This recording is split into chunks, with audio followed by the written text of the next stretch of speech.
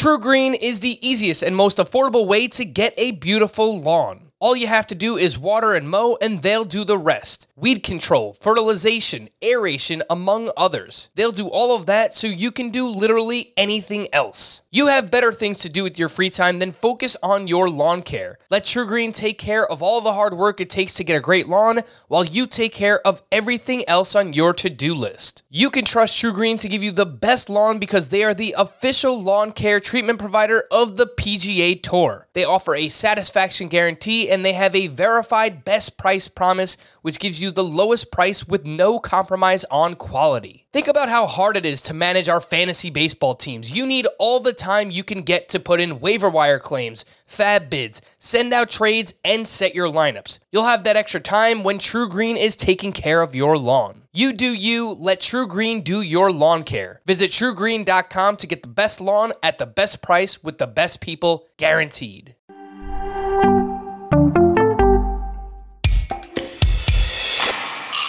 Domingo Santana, ooh, I wanna have ya. Tanaka's Fakakta, Jag like Michael Waka, Polanco and Franco. Where you go, get into first place. Check batted ball data and swinging strike rates. Raisins are shriveled grapes. Here's Adam's happy place. Happy Kokomo Friday, and welcome into Fantasy Baseball Today, presented by Line and Kugels. More on their great variety of beverages later on in the podcast. Frank Stanfield joined by the solo podcast host extraordinaire, Scott White. The people loved you, Scott. The soothing voice the other day. We got so many tweets and emails. I know. I was told I could put babies to sleep. I think he meant it as a compliment. I think so too. But yeah, I don't know. It was fun. It was the people were kind. The people were kind in my moment of improvisation, and I relied heavily on your notes, Frank, because I would have no idea where to go next if I didn't have that as a blueprint for me. Well, I appreciate that, Scott. And I mentioned on yesterday's podcast that was probably the first time you looked at my notes since we started working together. I do pull them up when we're going through emails, at least, because people list off like 6 names, and how am I supposed to remember them all to answer the question? Right. Yeah, no, I don't pull them up every time. I happen to have pulled them up that time, and it made me think I should pull them up more often, frankly. It's all good, man. You are a professional. You don't need my notes. They're just for me to look at anyway. Today on the show, we have our Week 7 pitcher and hitter planners. We're going to talk about some struggling players. What do we do with them? Did you know? Got a few interesting facts for you. Interesting stats, rather. And we have some fantasy justice for all questions. Before we get to, oh my goodness gracious, Scott, I've got to let you opine on your man, John Means, the guy threw a no-hitter. You weren't on yesterday's podcast. So anything that you would like to say, congratulate, where you moving him up to in the rankings? What do you got? So I had moved him up to 36th in my starting pitcher rankings before the start. I should have moved him up more. I haven't done it yet, but I was just looking at it here before we went on. I think I want him more than even like Kenta Maeda at this point. But that's more, that's a combination of Kenta Maeda just not looking like the pitcher he was last year too, right? Well, sure. I mean, Kenta Maeda had him in the top 12 originally, but that moves Means into the top 30. And like, there's an argument to make him and Kevin Gausman, who I have in that range, Dylan Bundy, who I have in that range, Sandy Alcantara, who I have in that range. I mean, I could see moving him past all those guys up to 26, just behind Carlos Rodon. I don't know. Frankly, I'm a little stunned it's gone quite this well. And certainly he's found a new gear here his last 2 starts in every respect, right down to the swinging strike rate. He hasn't had quite the velocity.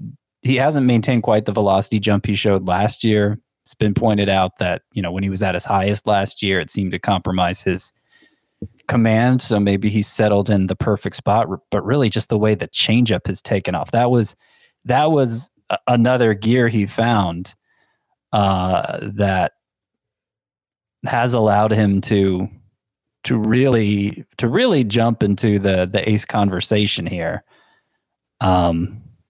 And he's such a good control pitcher on top of it. I don't know. It's exciting stuff. I would not really be interested in selling high on him. Somebody suggested to me. Well, somebody told me that they had traded.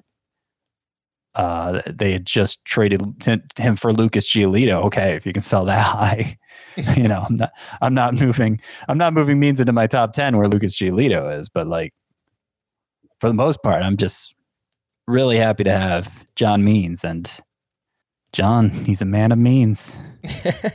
Absolutely crushing it there. Absolutely crushing it right now. Yeah, like the John Means business, like everyone's all over it now. So even I know, and they don't even know where it came from. It came from me. It came from Scott, man. We started it. We were talking about that back in, I don't know, October, November. His changeup, according to pitch values on Fangraphs, rates out as the best changeup in all of baseball. So it really has just elevated his entire game. Again, John Means, I do think, look, some regression is going to come. He's not going to pitch to a sub-2 ERA all season. He has a 100% strand rate at this point, Scott, and he still does pitch in Camden Yards. He's a fly ball pitcher, so there will be some regression, but that's pretty obvious. Let's get into the oh my goodness gracious players from Thursday. Oh my goodness gracious! All right, Scott, where would you like to start following John Means? So, how about another lefty who doesn't throw all that hard, but he does throw harder than he used to, and that's Madison Bumgarner, who had another just great start. I mean, these aren't just okay. He looks like he might be okay. Starts from Madison Bumgarner, of course. One was the 7-inning no-hitter, so obviously that would look great. But in this one, 2 hits in 6 innings. Against the Marlins, okay, kind of an easy matchup, but that's a string of 4 starts for Madison Bumgarner where not only has his velocity been back to basically to pre-2020 levels, to where he was his last couple years in San Francisco when he was still obviously a fantasy asset. And not only has the velocity been back up for Madison Bumgarner, but the actual performance in those 4 starts, just 3 earned runs allowed, just 8 hits allowed in those 23 innings across those 4 starts. And he's even getting whiffs, had 15 on his 85 pitches against the Marlins today.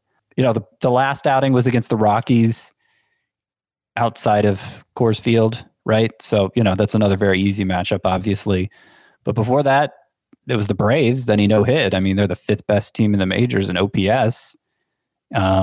It was the Nationals, who were at least middle of the pack in offense. It was, it's not like he's just beating up on bottom feeders. And as I've said before, even if he did, doing it 4 straight, I mean, that's still a string of good luck if you're not a very good pitcher. I think Bumgarner's figured it out. I think he's figured it out. I think he's back to being a mixed league asset. He has 2 matchups this upcoming week. He's a 2-star pitcher. And I think everybody needs to get him active. He's going against these Marlins again and against the Nationals. Yep. So a team that 2 teams that he's looked great now against during this 4-game span. And he's maybe out there in 10-team leagues. He's 79% rostered on CBS. If he's out there, make sure to get him on your team. And I think he can come close to what he did back in 2019, 3.90 ERA, 1.13 whip, almost a strikeout per inning. The way that he's pitching right now, I don't think that would be egregious to say. So Madison Bumgarner, someone who's also rising up the rankings. We've got to move him up, Scott.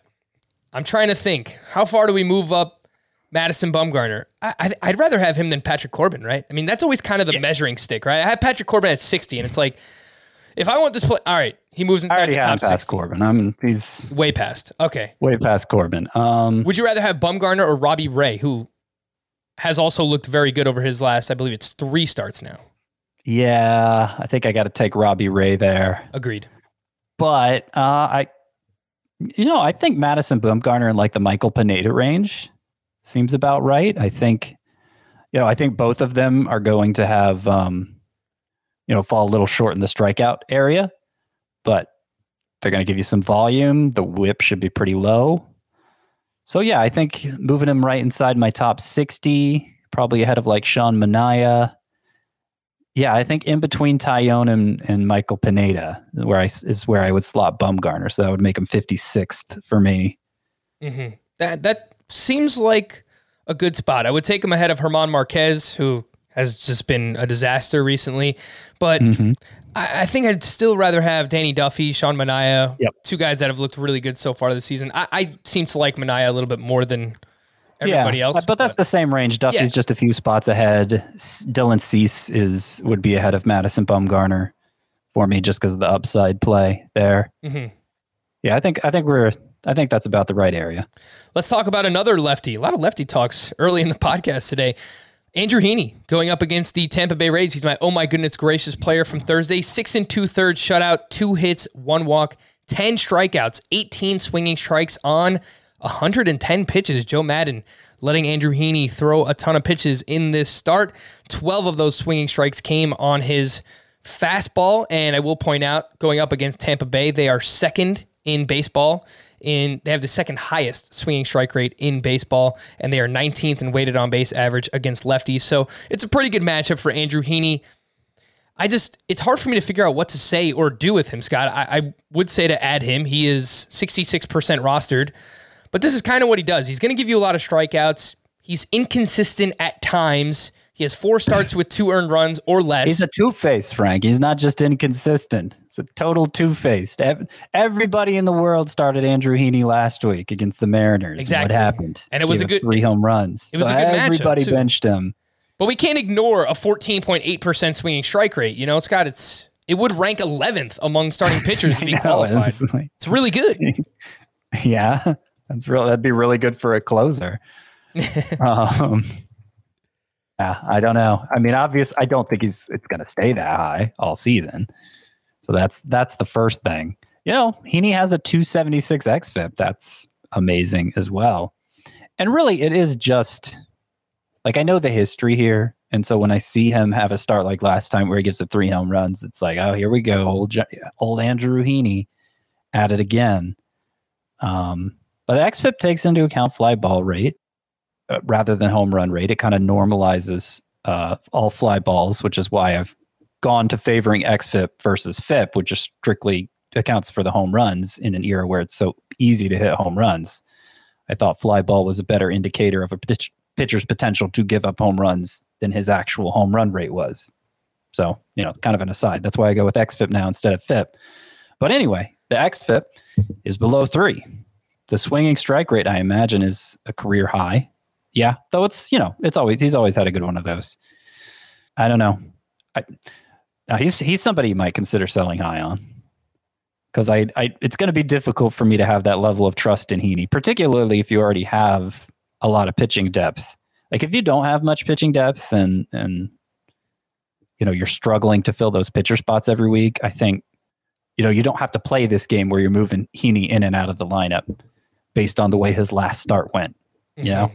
And so that's probably the ideal scenario. But if you just know you're not going to be able to be that disciplined with him, and I don't blame you. I mean, look at his ERAs year by year. He's never had one below 4. Oh, he has had one below 4 back in 2015. But anyway, yeah. No, I think Heaney is somebody you could consider selling high on. Would you rather have Heaney or Robbie Ray? Both are rostered in under 70% of CBS leagues. I think I'd rather have Robbie Ray. Like, I think... if you're just presenting their numbers to the marketplace, people should say Heaney's more valuable, but I don't know. I'm gonna have trouble trusting him. No, I agree. So I don't necessarily think you should drop Heaney for Ray if you're presented with that choice, I guess is what I'm saying. But like, if you're given the choice to trade away one or the other, I'd rather trade away Heaney. An honorable mention for the oh my goodness gracious to Zach Wheeler up against the Brewers. He threw a shutout, 3 hits, 8 strikeouts to 0 walks, 16 swinging strikes on 118 pitches. Another manager here, Joe Girardi, just letting Zach Wheeler go. Wheeler has thrown over 100 pitches in 4 of 7 starts this season. The ERA is down to 2.83. The WHIP is down to 0.97. And like many pitchers in baseball, Zach Wheeler is throwing his slider more than ever before. It's not a crazy number like these other guys are throwing it 40, 50% of the time. He's throwing it 23%, but it is up a little bit from the rest of his career. So shout out to Zach Wheeler. He's been He's been very good so far this season.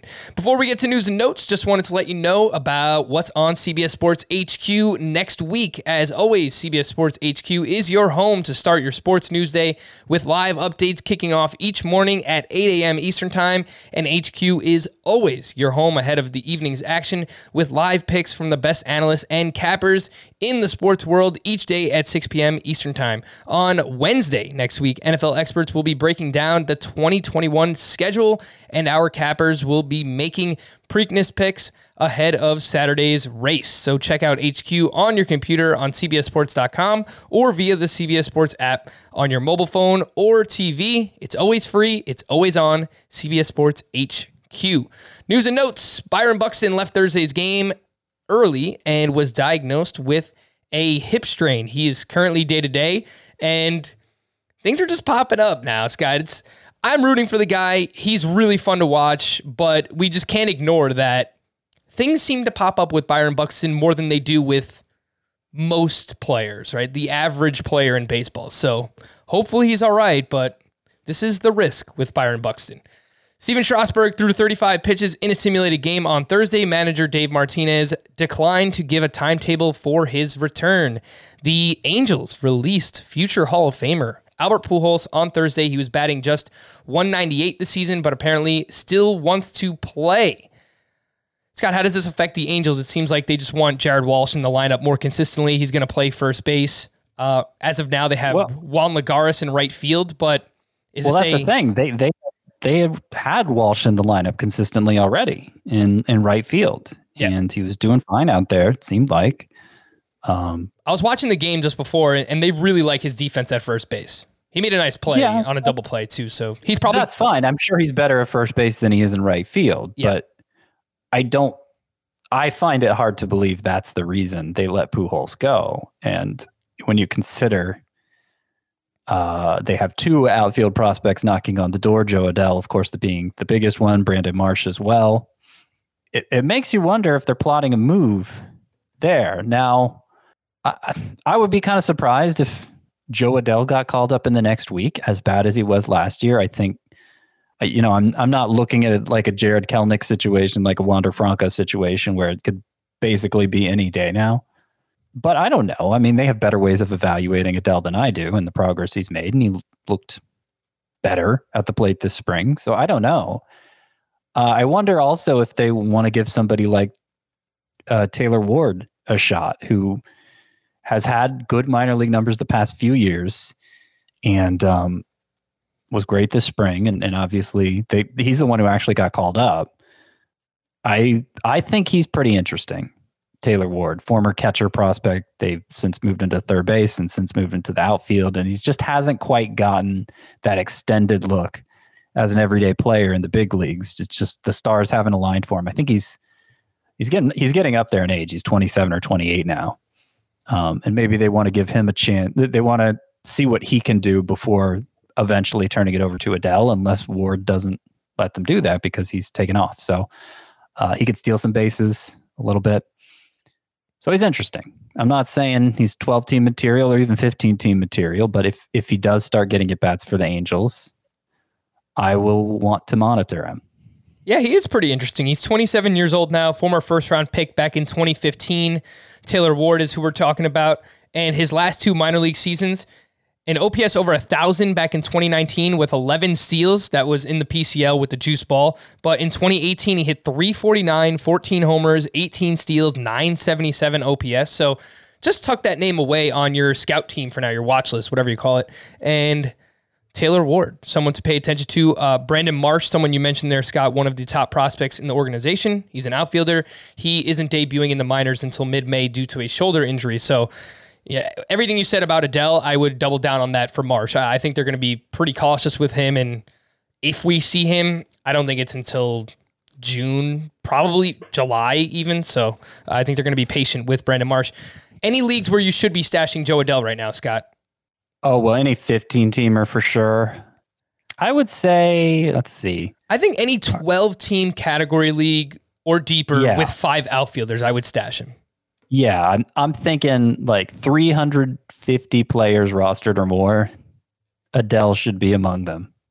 It sounded like Carlos Carrasco was getting close to returning, and then the Mets shifted him to the 60-day IL on Thursday, which means Carrasco cannot return until May 31st at the earliest. MLB Network's John Morosi reported that Mariners prospect Jared Kelenic isn't likely to debut in the majors until late May. More on Kelenic coming up in just a little bit. Gio Urshela left Thursday's game with a knee injury and is headed for an MRI. So if you play in any leagues where you can shift your lineup for the weekend, I know a lot of NFBC leagues do that and a few other leagues as well. Gio Urshela, you might want to get him out of your lineup. Hyunjin Ryu made his return from the IL. He gave up 4 runs over 5 innings against the A's, but did wind up with the win.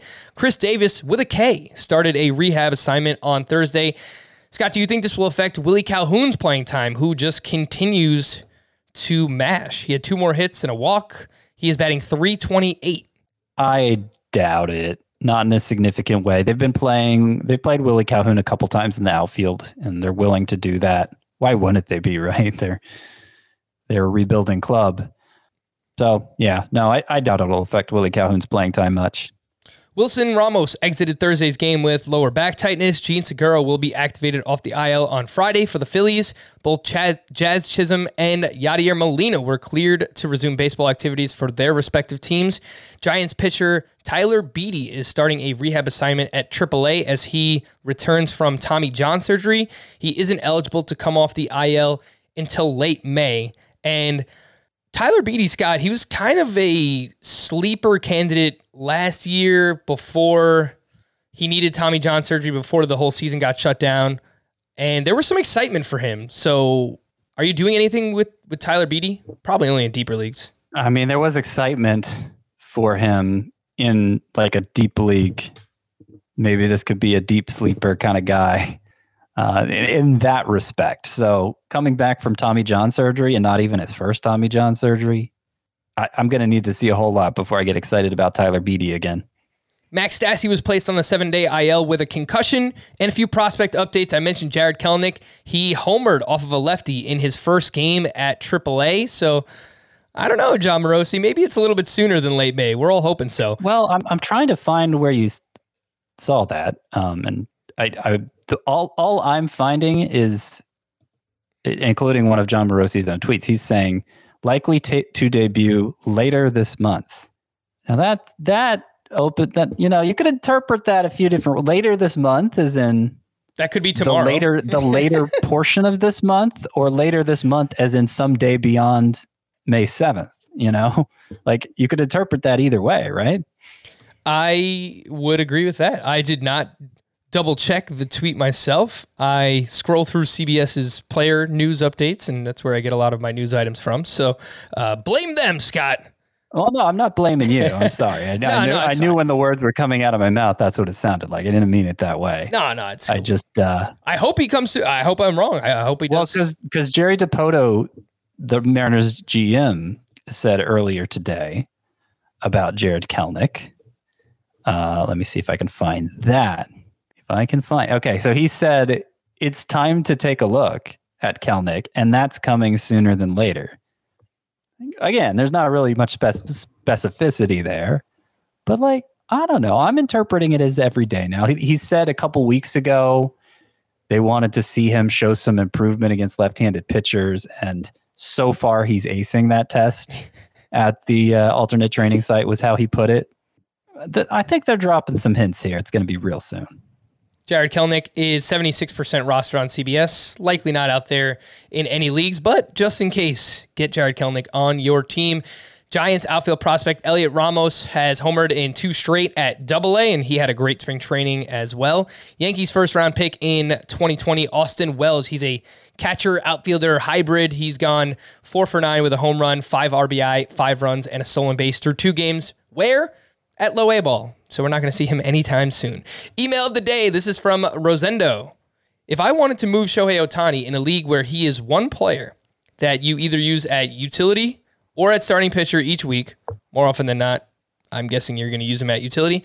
What should I target? How do you value him in a trade? Ohtani, of course, on Thursday hit his 10th home run of the season. He's batting .266 with 22 runs scored, 24 RBI, 6 steals. He's averaging 3.9 fantasy points per game, which is tied for 12th among hitters. So Points league, roto, it doesn't matter. He's been awesome. He has the third highest max exit velocity this season, the highest barrel rate in baseball. He's got a 303 expected batting average, 698 expected slug. The guy's amazing, Scott. I would go as far as to say I think Ohtani is the most fun player to watch in baseball right now. But what do you do? How do you, if you're trying to sell high on him, you should be able to ask for a decent bid. Yeah, you should. You should trade him. You have to value him according to who he is as a hitter. Because if you're not going to get pitcher production, I understand it. It actually adds to his value to have that little bit of flexibility, but like as things stand now, nobody's going to use that flexibility. They're just going to start him as a hitter. So I don't think it's reasonable to expect to value him beyond his value as a hitter. Now, that being said, he's been an awesome hitter. And, despite him being tied for 12th among hitters in a points league, I think he holds a lot more value in categories leagues because the plate discipline really is not very good.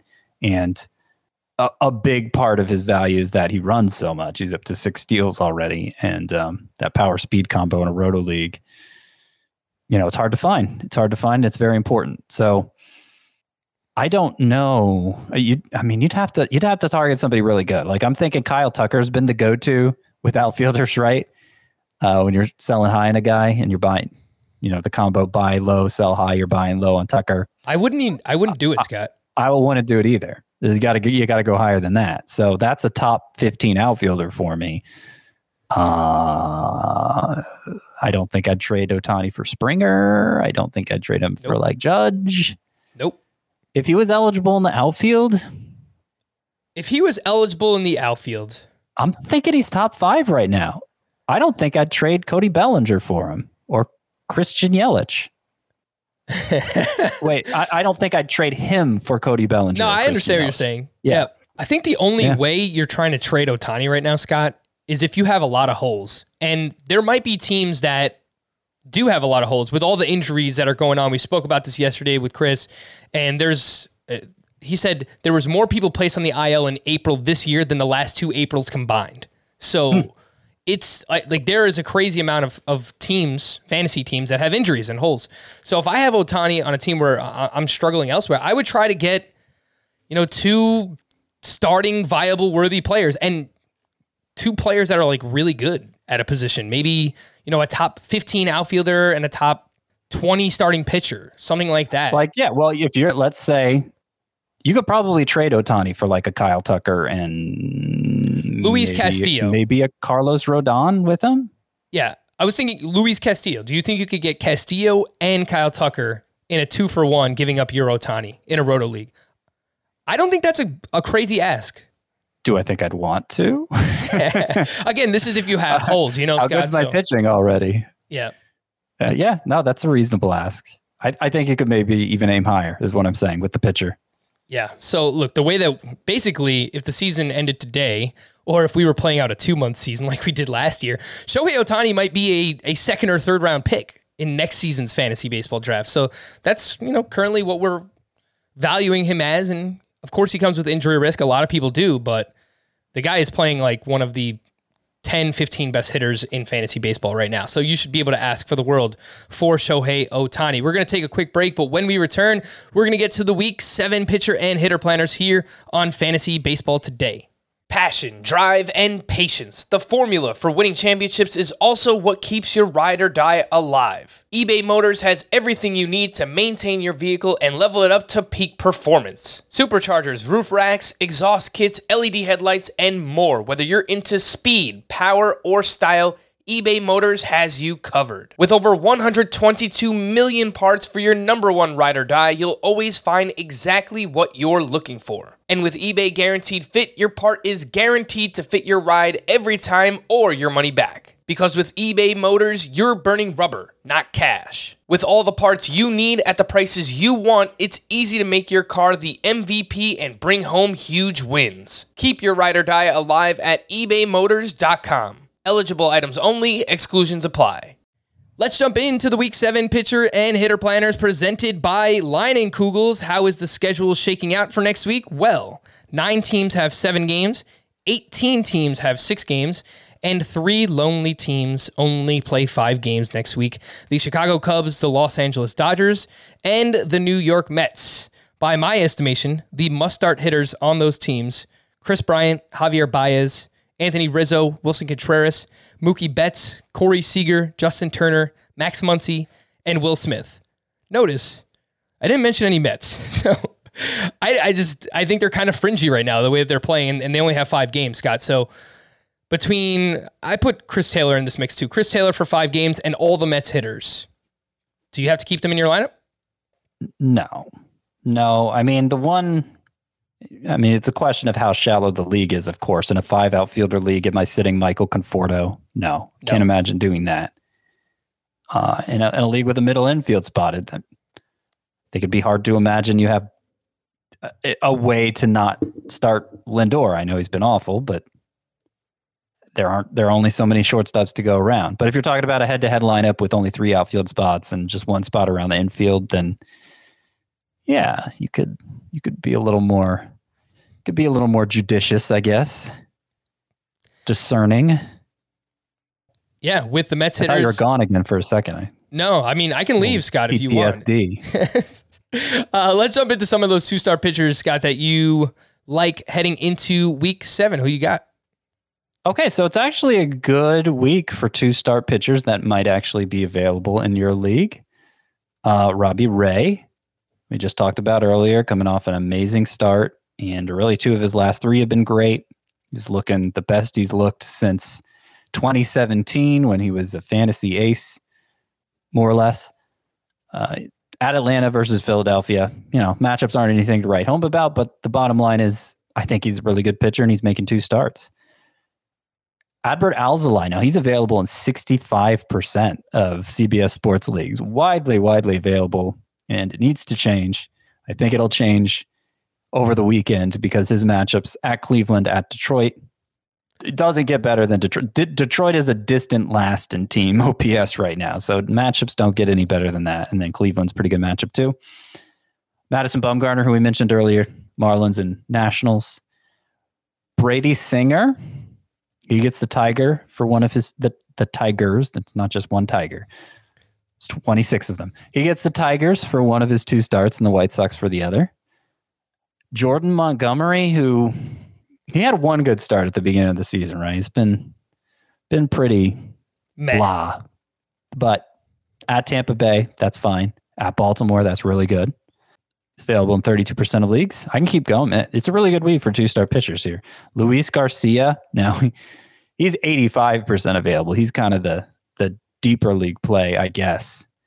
But I actually, he's probably going to be like 7th for me in my sleeper pitchers for this week. Luis Garcia gets the Angels. Okay, that's not so great. He gets the Rangers. That's really good. I think there's a lot of swing and miss there. I'm not sure how often he's going to go 5 innings, much less 6, but like the strikeout ability for Luis Garcia. JT Brubaker, Cincinnati and San Francisco. Really good with the ground ball rate there. Those are probably the only ones worth highlighting. I think I've exhausted the list. Let me see if there are any borderline calls among those who are rostered in a lot of leagues.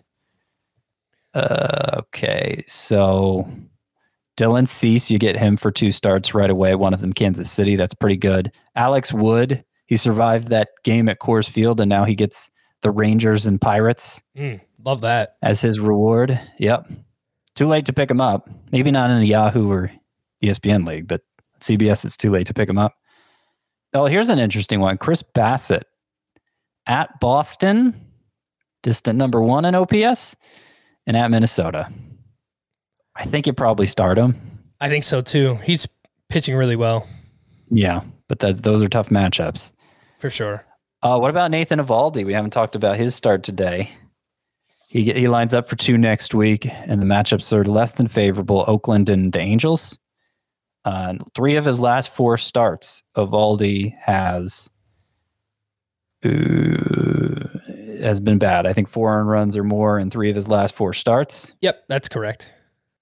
Yeah, ERA rising from 2.08 to 4.62 during that time. Now, I still have him as a start. I'm not that worried about Eovaldi. Still at 328 xFIP on the year. That's really good. Like a mid-threes xFIP, a stat that normalizes in that way to get mid-threes ERAs. I consider that to be pretty good. So to have a low threes ERA, low threes xFIP, 328, that's really good. Still a good swinging strike rate on the year. I don't really. I still see a lot to like in Eovaldi, and I wouldn't be sitting him for a 2-start week. But I could understand with those matchups why he might be a little reluctant. I still rank him in my 2-start pitcher rankings. I still had him ahead of some of those sleepers I mentioned. I have him ahead of Brady Singer and Jordan Montgomery and Luis Garcia and JT Brubaker. So just keep that in mind. I do have him behind Alzolay if you want to pick up Alzolay and start him instead of Nate Eovaldi. Yeah, it seemed like Eovaldi got BABIP'd a little bit on Thursday. He only allowed 3 hard hit balls against the Tigers, but somehow still gave up 6 earned runs. So I didn't get to check in on that game, but it seems like he was a little bit unlucky. The underlying numbers for Eovaldi still really good this season. So those are some 2-start pitchers you can look at. Scott, how about a few single-start pitchers that might be available that you're looking at? All right, so this isn't a very interesting group by comparison. I only have 2 1-start pitchers in my top 10 sleeper pitchers for week 7. I only have 2 1-start guys. And one of them's Taijuan Walker, who barely makes the cut, 79% rostership. He had his best start of the season today, right? 7 innings, only 1 hit. 1 hit allowed, no earned runs, 8 strikeouts. The whiff rate's not very good. The walk rate's not very good. The ground ball rate's not very good. He still has a 397 xFIP, which I think could be a lot worse considering. But I don't know. He's a guy who's kind of defied the usual metrics he certainly did all of last year. So with a start against Baltimore, I'd definitely be comfortable running him out there. And then Johnny Cueto, he comes off the IL this weekend, Sunday. So we'll get to see if he makes it through that start okay. If he does, next week he'll be at Pittsburgh, which of course is another great matchup. All right, so let's move on from the sleeper pitchers and let's get some sleeper hitters, Scott. These are names that are rostered in less than 80% of CBS leagues. Who are you looking at for week 7? Okay, so I think I recommend him every other week, but CJ Cron has actually been hitting better the past couple weeks, and Rockies are home for all 7 games. And like I said, Coors, it's getting warmer there. It's starting to play more like Coors. I think CJ Cron is the top guy to look at. Of the 7 pitchers they're facing, 6 are righties. So Dom Nunez, definitely want to get him in the lineup. Garrett Hampson, Raimel Tapia, who's been hot. Like a lot of Rockies this week. The Giants are one of the 2 teams. No, they don't visit Coors. Never mind. But the Giants have good matchups as well. I like Evan Longoria and Brandon Belt from their lineup. So who is visiting the Rockies? It's the Padres. I don't have any of those. And the Reds. Yeah, I don't have any of those either. Yeah, not a good time to... Not too good... Those aren't good rosters for picking sleeper hitters, apparently. Couple of hot hand plays here that I like because of their splits. Andrew Benintendi. Of course, he's been on a roll lately. The Royals are scheduled to face 6 righties in their 7 games. But really, it's the fact that they're on the road. If you look at his home away splits for this year, Benintendi's done much better on the road. Maybe it's just because he happened to get hot when they were on a road trip, but Kansas City not known for being a great place to hit. I think it's a little extra reason to consider using him. Andrew McCutchen tends to do much better against lefties. Phillies have 4 of those on the schedule. And he's been showing some signs of coming around. So I like Andrew McCutchen this week as well. Alrighty, there you have it. And while we're on it, we'll just mention the 5 teams with the best hitter matchups. The Reds, the Astros, the Giants, the Padres, and the Rockies. We mentioned quite a few of those already. And the 5 teams with the worst hitter matchups in week 7 would be the Mariners, the Cardinals, the Mets, the Brewers, and the Dodgers. So there you go. The week 7 pitcher and hitter planners presented by Line & Kugels. And it's May 7th. I'm still waiting for the weather to heat up here in New York. It's supposed to be 50 degrees, raining this weekend. What is going on? Anyway, you know what makes me feel like I'm sitting poolside on a warm, sunny day? A Line & Kugels Summer Shandy. It's this awesome blend of crisp beer with refreshing lemonade that fits perfectly when watching some baseball. And the Summer Shandy isn't all they offer. They also have a Session Helles, which has all the flavor of a crisp German-style beer, but it's only 99 calories. And if you're into IPAs, Leinenkugel's offers their Lemon Haze IPA, which is a well-balanced, hazy IPA that blends hops with delicious lemonade. So no matter what type of beverage you are craving, Leinenkugel's has you covered. Just head over to Leini.com. That's Leini.com. Or follow Leinenkugel's on Instagram or Facebook for more information about all the delicious beers that they brew. What do we do with these struggling players? Let's start things off with Carlos Correa, who is 0 for 19 over his last 5 games, and the batting average is now down to 254. Scott, any consideration with benching Carlos Correa? Would you be looking to buy him if you don't have him on your team? Oh, I'd be looking to buy him. Yeah. Agreed, 100%. No, I think, gosh, so how many games has he been in a slump, you said? His last 5, he's 0 for 19. Okay. Well, that'll happen this early in the season. You go 0 for 19, it'll put a dent in your batting average, but it's worth pointing out less than a week ago, he was batting 303. That's the other side of the coin. Yep. And nobody should have had any reason to worry about Carlos Correa. So, yeah, no, I think Carlos Correa is fine. I think he's on the path to having a good rebound season. I'm not saying he's going to be a top 5 shortstop like we used to see him be, but I would still bet on top 12, certainly, and probably top 10. Even with that 254 batting average, his XBA, according to StatCast, stands at 307. His expected slug is 497. So certainly looks like Carlos Correa is bouncing back so far this season. It's a contract year for him as well, if you're into that kind of narrative. Alec Boehm, he hit his 4th home run on Thursday. And the counting stats look all right. 14 runs scored, 16 RBI, 2 steals, but he's only batting 219, Scott. You were a big fan of Boehm last year coming into the season, what you saw in the minor leagues, but then you thought that the price coming into this year was too high. He was like a top 110, 120 pick in drafts this season. What is going on with Alec Boehm's batting average so far? Well, he has been hitting the ball really hard. He has an expected batting average, XBA, of 277, so much higher than his actual season mark. So I guess that's reason to be encouraged, right? But a big part of what should make Alec Boehm tick is how disciplined a hitter he is. A lot of walks, a lot of strikeouts in the minors. It had me comparing him to guys like, I don't know, the extreme best case outcome was probably like Anthony Rendon. Not the most likely outcome, but the extreme best case outcome. And like, that's not how his profiles looked here in the majors, especially this year. His strikeout rate is over 25%. His walk rate's only like 5%. So that's, near the bottom of the league in terms of drawing walks. It could change. And he could go on a walking streak. We see that happen sometimes where players play discipline suddenly looks a lot better. I don't know. The fact that he actually didn't hit for much power last year, I don't know. He seems pretty marginal at a deep position to me. I'd rather have him than Austin Riley, I guess, but I think they're in the same category in terms of how rostered they should be. The issue for Boehm last year was that he had a very high ground ball rate, 53%.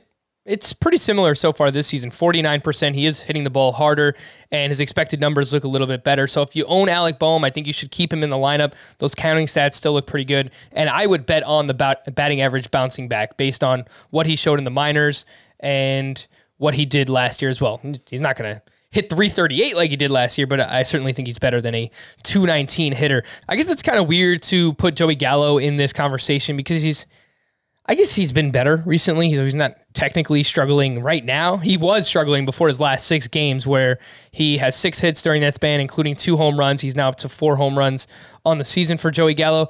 But his batted ball data, Scott, is just all over the place. He's got a 39.6% ground ball rate. That's by far the highest of his career. 36% fly ball rate, by far the lowest. So, and his quality of contact, StatCast, usually Joey Gallo's up there, just hitting the ball as hard as anybody.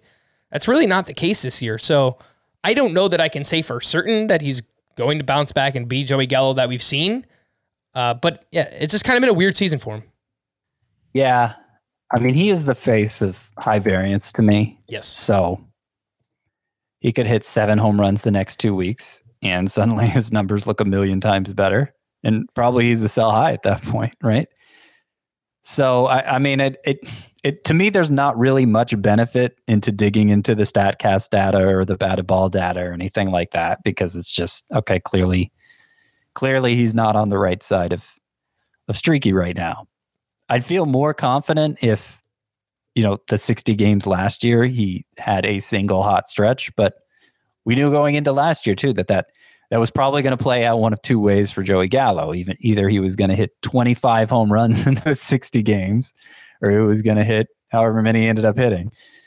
And unfortunately, it was the latter end. So I don't know. I mean, you knew what you were getting into drafting Gallo. You probably were counting on him for a ton of home runs. If you're high in the home run rankings, even with as little as he's done so far, maybe you can afford to sit him till he shows signs of coming around. But otherwise, talking a roto league, a 5 outfielder league, I think you just leave him there and trust in what you paid for. The last name I wanted to mention here was Max Kepler. He hit his first home run of the season on Thursday. However, he's batting .200. He did test positive for COVID, so that could definitely be affecting him. But I feel like we're just kind of holding on to this 2019 season, Scott, for Max Kepler, where he had this 855 OPS, 36 home runs. Sure, fine, it was great. He's been 760 OPS or less every other season. He can hit lefties. He's still 91% rostered, and maybe you give him the benefit of the doubt. He's better in points leagues, but I just kind of feel like we're overvaluing him based on that 2019 when there was a juice ball. Well, maybe it was like he had 9 home runs in 48 games last year. So that's about a 30 homer pace, right? But he did it with about a 30 homer pace. What were you saying? He did it with a 760 OPS, which is, it's just meh. Yeah. The batting average was low. He puts a ton of balls in the air. So he's a low BABIP guy. That's what he's kind of more developed into over the years in order to maximize his power potential. I don't know. It's really hard to assess. 2020, we've seen so many players bounce back from 2020 like it was nothing, like just completely rendered the 2020 number, the 2020 stat line obsolete, to the point that a player like this is like, okay, so we're saying the 2020 stat line matters for Kepler, but it doesn't matter for I don't know, Carlos Correa or whoever you want to point to who had an awful 2020 season. And then you got the added impact of him missing time with COVID-19, and we're not giving him a pass for that. Look, I'm not saying Max Kepler's undroppable in a 3 outfielder league. I think that's fine, but I'm not ready to write him off either. I suspect from today forward, he'll perform at about a 30 homer pace, probably with a batting average south of 250. But I guess I'm saying, I think if you drop Kepler now, well, it's totally fine in a 3 outfielder league. You got alternatives. He's probably not going to be a high-end player. At some point, somebody else will want to pick up Max Kepler because I think he will have a stretch that puts him back in that conversation. Did you know both Marcus Semien and Bo Bichette each have 7 home runs and 6 stolen bases so far this season, which puts them, that is a pace of 35 homers and 30 steals over the course of 150 games. So I know we had some concerns whether or not Bo Bichette was going to run as much as other people did when, he's being drafted in the second, early third round in category leagues. But he's running, and so is Marcus Semien so far as well. So I've been completely wrong about Marcus Semien. I kind of just thought he was another one where he was just overvalued because of that 2019 season, but he's looked really good thus far, and now he's leading off, or he was at least leading off on Thursday for the Toronto Blue Jays. So it's a really good spot to be in. I mean, Simeon's a weird one to break down, because prior to the 4-hit game today, he was hitting like 220, and had been there from the start. Obviously having 7 home runs, 6 stolen bases at this stage of the season, it's really good pace he's on for those counting stats. That's the biggest thing, Scott, is that even with a lower batting average, he was still giving you so many counting stats, Well, okay, but if he continues to do it. I mean, his expected stats are about as low as it gets. Like it's a Kevin Biggio situation. 199 expected batting average. Yeah, and a 402 expected slug. So, I'm not saying he can't outperform those. They're not gospel, obviously, but that's what the data says he should have. His numbers should look like right now. And I don't know. He outperformed them in the one season that really matters, 2019. So maybe he will again. But I think there's still reason to have skepticism for Semien. And if you want to consider him a sell high, obviously the emphasis is on the high, as always. It's not on the sell. Not just trying to dump him. Plenty of reason to keep starting him right now. But I don't know that we can count on him sustaining this pace. Some leftovers from Thursday quickly mention happy birthday to Jose Altuve. He went 2 for 5 with a 3-run home run against my Bronx Bombers. Yordan Alvarez had 3 hits and a double dong himself. He's batting .337. Giancarlo Stanton extended his hitting streak to 12 games with his 9th home run of the season. It was his 3rd straight game with a home run. Jeimer Candelario has back-to-back 3-hit games. He's batting .298 and is 53% rostered. Now that's a guy I wanted to talk about, Candelario, because his batting average is up to 298. 298. Yep. 298 now, and that was after hitting over 300 last year. Now, if you look at the StatCast data for him, it's not as bad as Semien because it doesn't get much worse than Semien, but it shows him hitting 230 something, Candelario, for the season. But going a little old school here. I'm looking at line drive rate for Candelario. Scott, hold on. You can't do that, man. It's StatCast or nothing nowadays.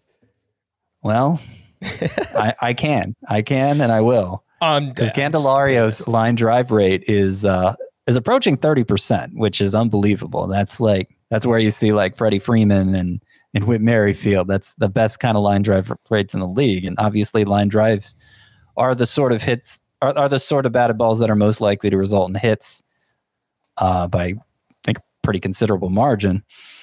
And that's how you get a 370-ish BABIP or whatever Candelario is working with right now, is you hit that many line drives. Line drive rate was good last year too. Better this year. But, the 2-year trend of being a good line drive hitter has me thinking maybe he can be a good batting average source. And it wasn't just a fluke last year, despite what StatCast is saying, what kind of XBA StatCast is giving him now. Nick Gordon, former first-round pick for the Minnesota Twins way back when in 2014, appeared in his first major league game on Thursday. He went 1 for 2 with a walk and 2 steals. Luis Ariz is on the 7-day concussion IL. So just remember the name in deepest leagues, Nick Gordon. If you play in AL only category leagues, you might actually want to pick him up. Cesar Hernandez has 7 hits over his last 5 games, including a home run. Randall Grichuk went 2 for 5 with his 6th homer of the season. He's batting .306 with an .858 OPS. 67% rostered is Grichuk and should play every day with George Springer out once again.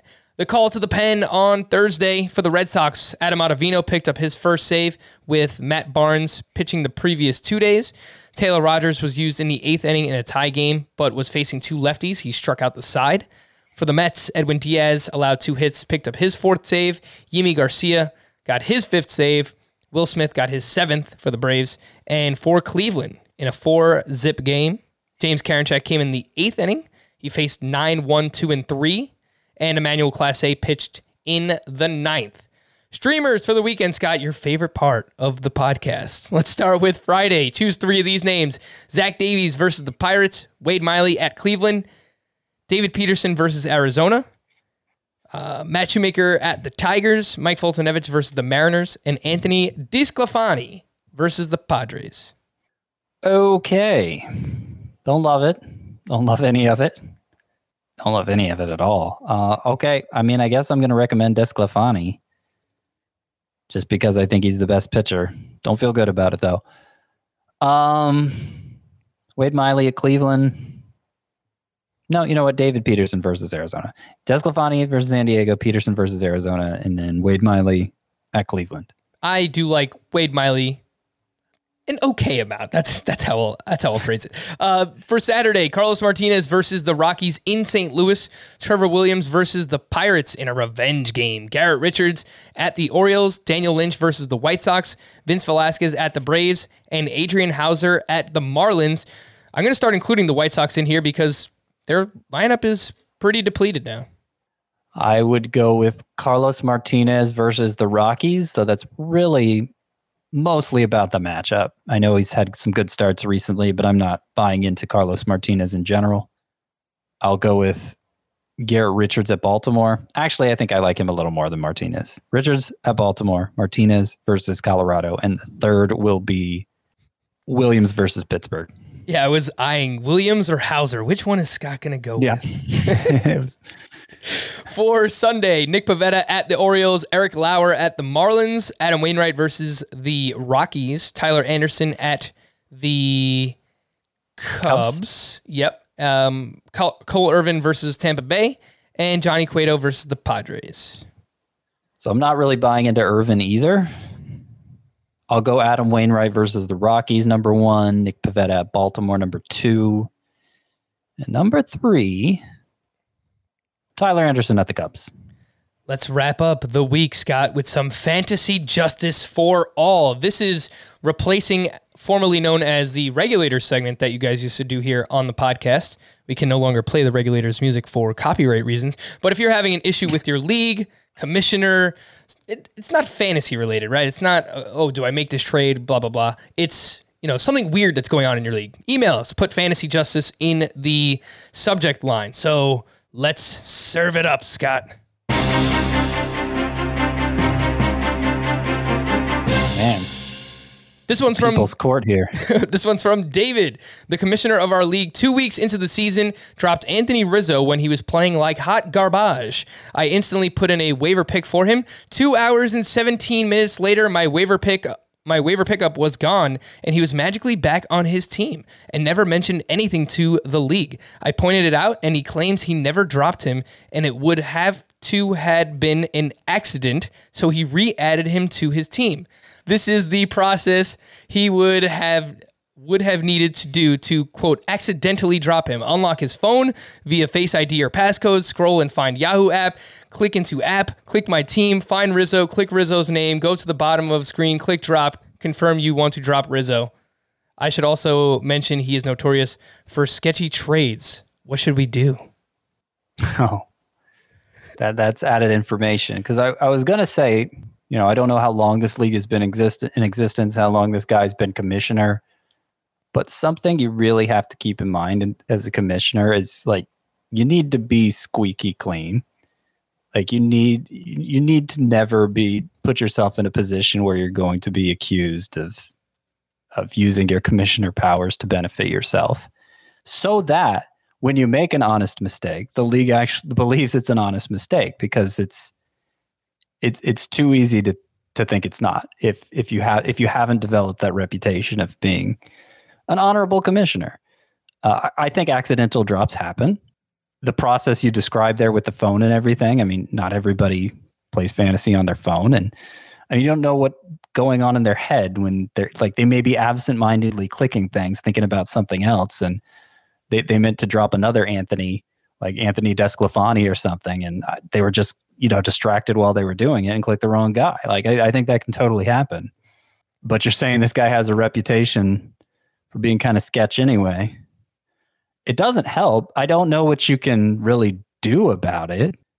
I think you and your league mates should go protest outside of his house until he drops Anthony Rizzo or trades him to somebody else.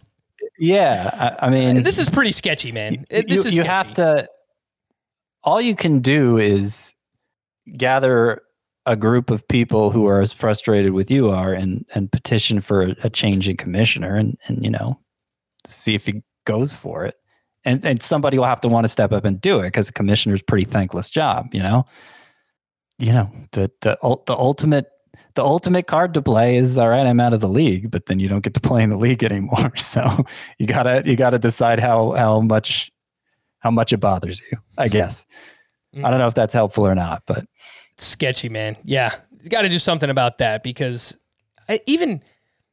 As a commissioner myself in multiple leagues, I would just have a guilty conscience if I did something like that, Like, I agree with you, Scott. You have to be squeaky clean. You just can't do stuff like this. If you're the commissioner, it's not right.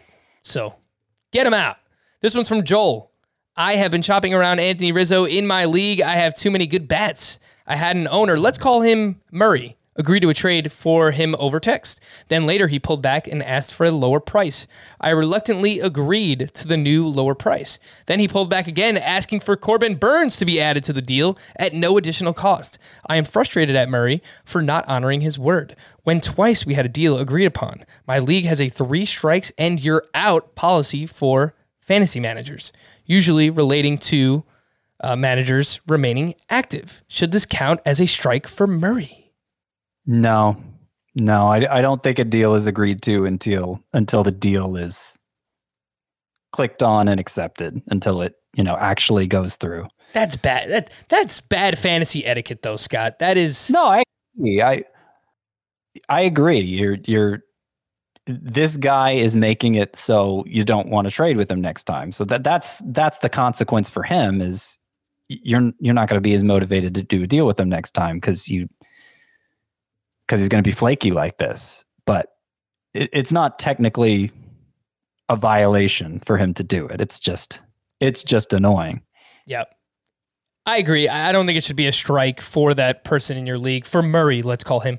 But yeah, it's bad fantasy etiquette. Fantasy karma is coming his way. I will say that. Fantasy karma is a real thing. You do something like this, something bad is going to happen to your team. I've seen it happen way too many times in my life. So no strikes there, but it's bad. This last one's from Tony. As a 20-year player of fantasy baseball, I've finally hit my breaking point. Please tell me if I'm being a fantasy snob or if I am justified. We are in a fairly deep league, 12 teams, 5 outfielders, 8 pitchers, 3 IL spots. Should give you a decent basis. A player in our league has dropped 14 of their first 20 picks, and 7 of those were their first 10 picks. Half of those drops happened after week 1 and 2. He has dropped the likes of Gleyber Torres to pick up Jose Iglesias. He dropped Kyle Hendricks to pick up Kyle Gibson. Jesus Luzardo to pick up J. Happ. Giancarlo Stanton to pick up Avisail Garcia. I believe this is a real issue because his drops are saving other teams' rosters. No one seems to care except myself. The stance is he paid his money so he can do what he wants. If this was football and someone dropped Aaron Rodgers for Drew Lock after week 1, they would lose their friggin' minds. So you're saying they don't know fit baseball as well? Is that what you're saying? Maybe. They take fantasy football more seriously. You should take fantasy baseball more seriously, for goodness sakes. It's a bigger investment and less reliant on luck. But anyway. This is kind of tough because on one hand, I agree that if this person paid money and these are the moves that they want to make, even though, you see what Giancarlo Stanton is doing now, who are we to say? It's if this person winds up winning the league doing this and just riding the hot hand all season, then all the power to them. But yeah, no, you are making other teams better by allowing them to pick up someone like Stanton.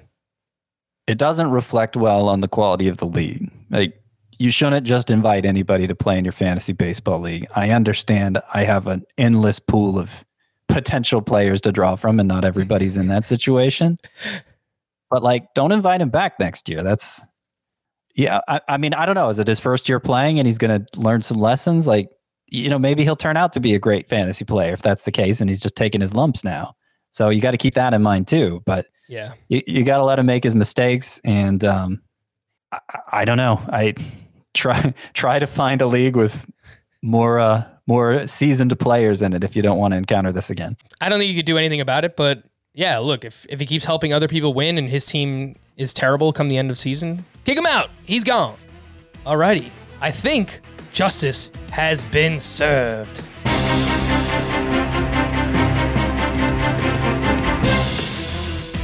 For Scott, I am Frank. Thank you all for listening and watching Fantasy Baseball today. We'll be back again on Monday. Bye-bye.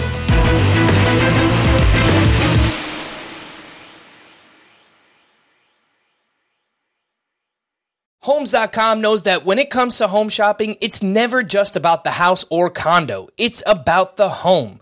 And what makes a home is more than just the house or property, it's the location and neighborhood. Homes.com offers in-depth neighborhood guides with detailed video overviews, comprehensive narratives, and unbiased information from a multitude of sources. You thought we'd go in-depth with player analysis on fantasy baseball today? You haven't seen anything yet. Each listing features comprehensive information about the neighborhood, complete with a video guide. If you have kids, it's also schools, nearby parks, and transportation options. When looking at local schools, they offer test scores, state rankings, and student-to-teacher ratio. They even have an agent directory with the sales history of each agent. That's why Homes.com goes above and beyond to bring home shoppers the in-depth information they need to find the right home. So when it comes to finding a home, not just a house, this is everything you need to know, all in one place. Homes.com. We've done your homework.